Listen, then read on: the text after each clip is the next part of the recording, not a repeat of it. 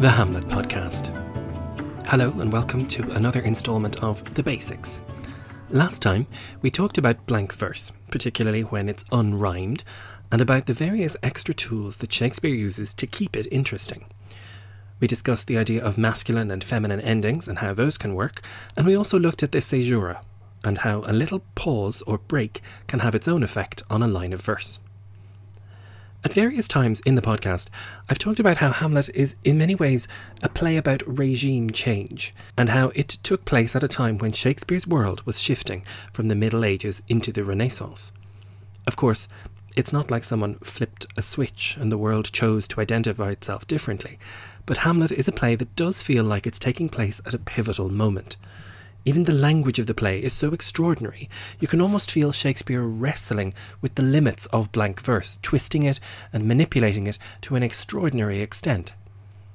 Amazingly, he even gives us a hint of what kind of dramatic verse used to appear on stage. When the players come, there's a lot of talk about how long it is since they've been seen, and much discussion of the various old classics and chestnuts that they often perform. Cleverly, as if to show us just how far he's come since those older plays, Shakespeare gives us a good deal of it in The Mousetrap.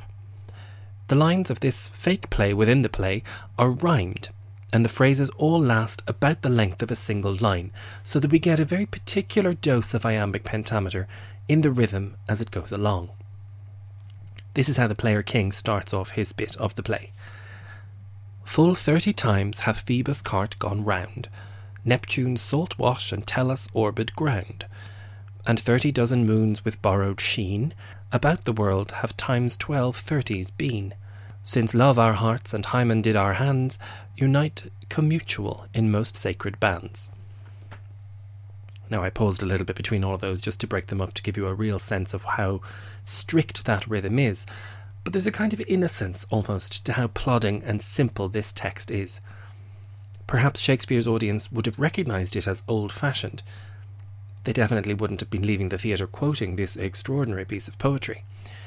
At the end of the very same scene, we have a mini soliloquy from Hamlet as he surveys the wreckage of his stunt and plans his next move. "'Tis now the very witching time of night, when churchyards yawn and hell itself breathes out contagion to this world. Now could I drink hot blood, and do such bitter business as the day would quake to look on. Soft, now to my mother." Believe it or not, this is almost exactly the same rhythm as the player king's speech, but it flows more, it doesn't rhyme, and it's just a whole lot more natural and dynamic. If you were counting the feet in each line, you'd of course have found that 2 of them have more syllables than they should. There's a whole extra foot in one of them. Shakespeare really makes us notice the phrase hot blood by making it the 6th of 5 feet in a line, so it's not really pentameter at that point at all anymore. "Contagion to this world now could I drink hot blood." Now, in the flow of things, you'd never say it like that, but the words hot blood really pop out even more violently because they're a deliberate extra within the line. This is already a shocking image, but the rhythm compounds this image and makes it even more dramatic. At the end of just that little bit I read, we also have another feminine ending. The whole line goes, "Would quake to look on soft now to my mother." If that's not a perfect example of a feminine ending, I don't know what is. The verse in Hamlet is just another tool that Shakespeare uses to enhance the excitement of the play. Even within the text of The Murder of Gonzago, The Mousetrap, Shakespeare can't resist breaking the monotony of that basic rhythm now and again. For example, when the Queen interrupts the King, they share a line, the rhythm, and there's a transfer of attention and focus. The King has been saying, "Faith, I must leave thee, love, and shortly too, my operant powers their functions leave to do. And thou shalt live in this fair world behind, honoured, beloved, and haply one as kind, for husband shalt thou, oh, confound the rest, such love must needs be treason in my breast. In second husband let me be accursed, none wed the second but who killed the first."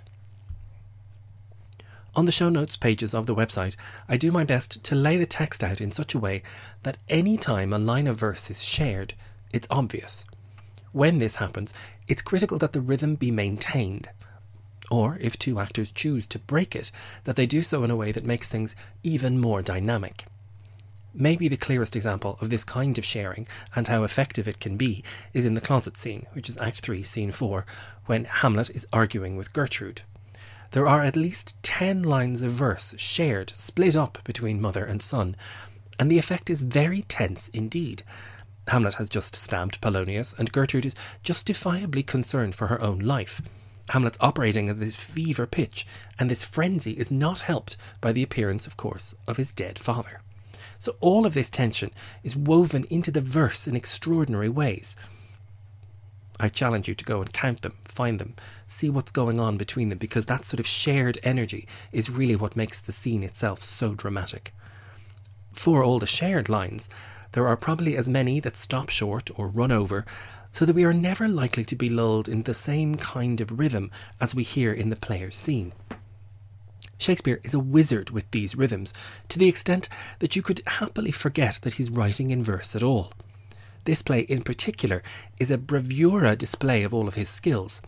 Think of the player king describing Troy, and then Hamlet's soliloquy later in the same scene, in which he wonders at how this stranger can produce emotion for a long dead monarch, while he feels so stunted thinking about his own dead father. Again, the styles of these two pieces of verse, even though they're in the same rhythm, probably couldn't be more different, but their juxtaposition is what makes the play exciting. Now, speaking of the soliloquy, it's no harm to mention exactly what such a thing might be. Essentially, a soliloquy is a speech given by a character in which we get a look at what they're thinking about. Hamlet's soliloquies are fascinating because here again, Shakespeare is pushing up against the form.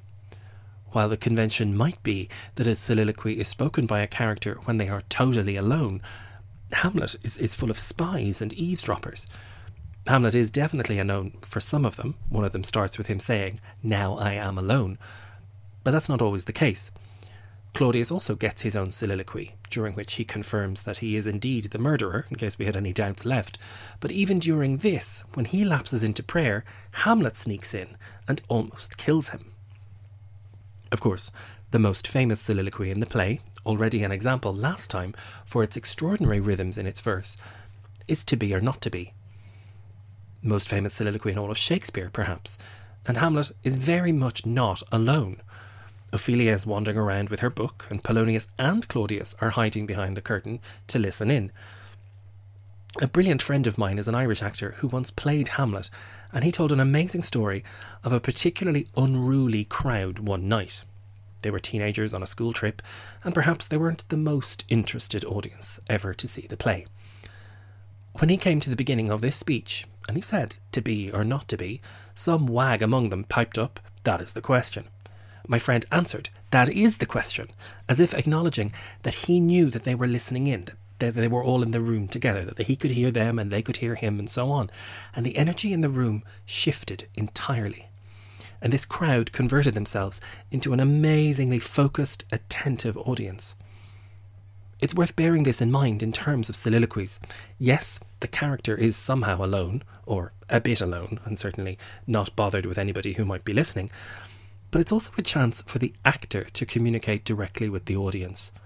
Always bear in mind that Shakespeare's plays were mostly conceived for performance by daylight, on a stage thrust out into a big crowd of standing audience members. As my friend's example illustrates, it's no harm to acknowledge that they're there. Now, Hamlet is about 70% verse.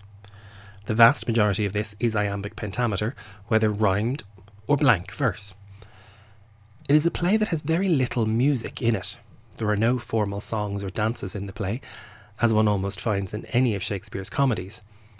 The few songs that do appear are from Ophelia and then from The Gravedigger, both for very specific effects, and you can stay tuned to the main podcast for these because they're still to come. As I've mentioned, the verse in Hamlet is incredibly varied, as Shakespeare reaches the very height of his dramatic powers. Of course, there's the other 30% of the play, and that's in prose, and that will be the subject of our next episode of The Basics. These new episodes will continue each and every Thursday, and of course, if you haven't heard, I'm initiating something between a book club and a readathon, working our way through Shakespeare's complete works for the rest of this year. Those episodes will happen on Saturdays, and you can find more information about them on the website, thehamletpodcast.com. If you have any particular questions or can think of a specific idea that you'd like covered in one of these episodes of The Basics, please feel free to get in touch. You can do so via Facebook, Instagram, Twitter, all at Hamlet Podcast, or of course the website itself.